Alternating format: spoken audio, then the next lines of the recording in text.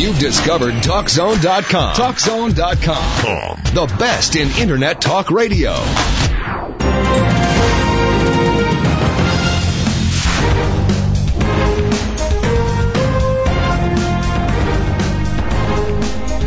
And we're back for a second half hour of your competitive advantage. Once again, I'm your host, Tom Tubergen.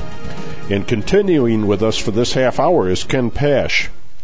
Ken is an expert at successfully training business owners and executives in effective leadership skills. Isn't leadership defined as knowing where you are now, identifying where you're going to be at a year from now, and then charting the pathway from here to there? There's one piece that I would change. There's actually a piece of it's the third piece in our seminar series. We call it Pride. It's a diagram, leading with pride. And one of the basic components of that is knowing not only where you are, but where all your people are. Because one of the problems that we get into is there's a thing called the curse of knowledge, that we believe that we are here so everybody else is too. Well, oftentimes we, the leader, hopefully, are far ahead of most other people in terms of their ability to be visionary. And so we've got to understand where we are and those that are working with us, because that all fits into that piece. Then we do have to decide. Now, I wouldn't take the goal out a year. I would take it out significantly longer than that, maybe 5-10 years maybe, but I would have a subset of that and say, okay, where do we want to be in a year? The ultimate goal is maybe 5-10 years out, but where do we want to be in a year in order that we can get to that long-range goal? Because when we're communicating with our people, most people can't see 5-10 years out, but the leader must. And so the leader would probably communicate where we want to be in a year, like you say. The one thing I would take exception to is I don't like that one piece of the past. I don't think that's for me to decide. I think if I'm hiring these people and I think they're good people, I'm telling them, okay, here's where I think we are. And we usually get good input from them on that as well. Then the leader says, here's where we're going to be in a year. And then sets the boundaries. Because there has to be some boundaries given, and the amount of resources we can consume, and the amount of time for this to be done, and some other parameters that are given, whatever they are. But I think the path should typically be defined by the people in our organization, because I think where we get too little creativity from our people is we tell them exactly how to get from point A to point B. We can give them some guidelines, and we can give them all the help they need. But to tell them how to get from A to B, I think limits their creativity. I don't know that I would want to much specify every detail how you get from A to B, as much as, you were talking about one of the symptoms of a bad leader being, we're shifting directions on an hourly basis around here, whereas a leader's got a real good idea where he's going, where he wants to be a year from now, 5 years from now, 10 years from now, and he is just single focused on reaching, towards that goal, which is considerably past this week's payroll or the first of the month lease payment on our facility. So I'm looking at that and I'm thinking, the first key component is to know where you're going. What are you trying to achieve? Right, absolutely. And like you say, though, you got to know where you're starting from, because too many people just look at the goal and they don't figure out where they're starting from, and then they have no ability to set those boundaries to figure out what's it going to take. What do I really believe it's going to take to get us from here to there? And my time that I was a leader, right now I run my company, but that's just a very small number of people. I used to run companies with very large numbers of people, and my whole impression has been, like you're talking about, those leaders that are just managing day to day, just getting through. My gosh, I'm dying out here. One of the reasons is they don't trust their people to do certain things for them. And when I give away, people call it delegation, they call it empowerment. Pick the buzzword of the week, I don't care. But when they don't give their people that opportunity to make those decisions to help get the organization from where we are to where we're going, the leader has no ability to focus on the future because they're always into the day-to-day. And so I typically believe that it's my people's responsibility to do most of the day-to-day. It's my responsibility to make sure they're doing it and to make sure they're doing it efficiently and effectively, but let them do their jobs. One of the great little expressions that I've heard recently was that a leader needs to work on the business, not in the business. That fits exactly. That's exactly right. I totally agree with that, and I think that just sums up what we've been talking about. So we're setting some goals, where we are now, where we want to be a year from now, 5 years from now. How does a leader boil that down and set metrics for success? How do I know that I've made it? The one problem with it is, as a leader, you never make it. You never make it. Because you're all right, we'll hang up that question. Because you're always looking out there 5 years in the future. And so, and that's one of the problems too, though, Tom, is because people are in that those good leaders, if they're always looking out there into the future, oftentimes they don't ever believe they ever really make it. The one thing they limit for their people is celebration. And so they have to recognize that although they are focused 5, 10 years out into the future, their people are not. And their people are, as typical humans, they love to celebrate success. And so you've got to set those metrics in some way and have maybe a person on the staff that helps you with that process so that when you get to a milestone, at least in the eyes of your people, a major milestone should be celebrated.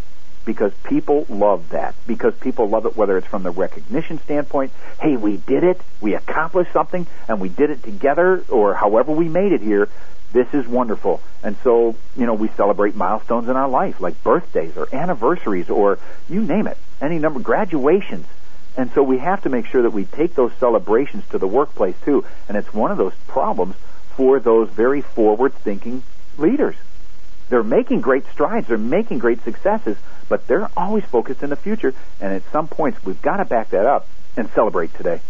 Probably just a bit of an angle off of that thought. My feeling is that a leader needs to set some metrics for success.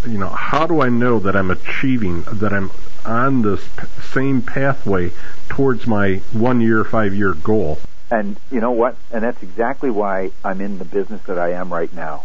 Because part of the business that I do right now does involve some, what people mostly know as executive coaching. I typically call it leadership coaching because that's the place I focus on.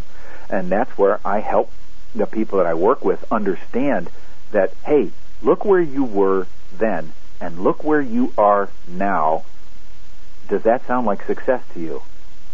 And chances are they will, but sometimes it takes that external look to get them to understand that, hey, we did talk about this way back when, however we measured it, whether it was revenue, whether it was profit margin, whatever measure we used in terms of being successful in some way, shape, or form. Revenue per employee is a great one that I love and work with. Whatever it is, whatever those metrics are that you're talking about, you have to go back to those periodically and make sure that you know where you were and where you are now. And frankly, how else do we reorient ourselves when we take these looks and these measurements periodically? But through these very, most of the time they can be objective, but every once in a while you got to throw in some subjective metrics as well in terms of how does it seem? How does the organization seem? Are people willing to provide input? Are they naturally finding efficiencies? Are they, you name it, whatever it is, but you have to have some way, not totally objective, but some way to measure those pieces. So, yep, metrics is absolutely critical. I don't care which role you're in, of the four that we've talked about just today. All four of those roles require some level of metrics so that we can measure, because, like they say, if it gets measured, it typically gets done. And so that's great for our people, too, because it gives them an idea. Why do we think they have these thermometers whenever the United Way does their drives every year of how close we are to our goal? The closer we get, it energizes people. And so measuring is a very critical part of that. One of the thoughts that we've been kind of pursuing here is the characteristics and maybe even the character of good leadership and maybe some of the characteristics of bad leadership. But what do you do with a small business owner who is just trying to survive from day to day? How do you get him to recognize that leadership is the issue that he is really coping with, whether he recognizes it or not? And that's a great question. And I think it fits really well into that acronym that we talked about earlier, because chances are the entrepreneur is a person that is really good at producing or providing product or service or a combination of the two. And unfortunately, he's not good at running the business. Not good at running the business. Has no ability to do that. Well, and in some of those pieces, you got to have some way for that person to realize, hey, there is help available out there. And, and you don't even, this is going to be horrible because it'll take business away from me, but you don't even have to necessarily hire somebody. There are likely organizations in your area that can help serve as support in many ways, shapes, and form, like the small business development centers that are in most communities. They have great things that you can go to for very little cost that give you that opportunity to figure out, hey, where I am and what should I be doing. Or you can join organizations, whether that's your Chamber of Commerce, or there's an organization out there called Business to Business, where business leaders get together and they discuss where they are, and in some manner, in shapes and forms and confidential ways, they discuss how they can do better.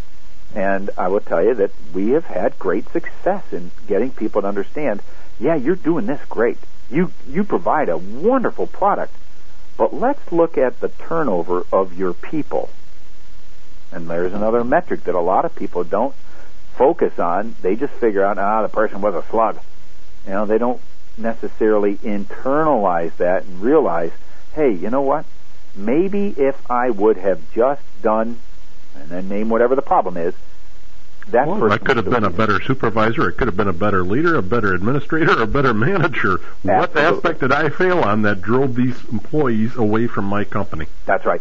Because, you are driving employees away if you're not understanding that there is a way to do it and a way not to do it. And just to try to provide a good product and a good service, that's not enough. Ken, we're going to pause here for another brief word from our sponsors. When we come back, we're going to wrap up our discussion about the process of improving our leadership skills.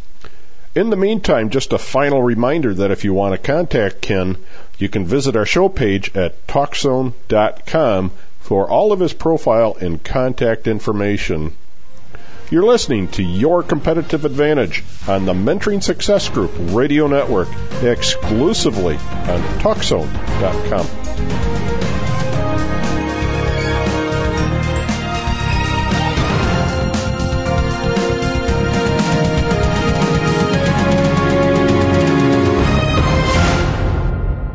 Now is the time of year to begin planning your outdoor expeditions for the coming summer season.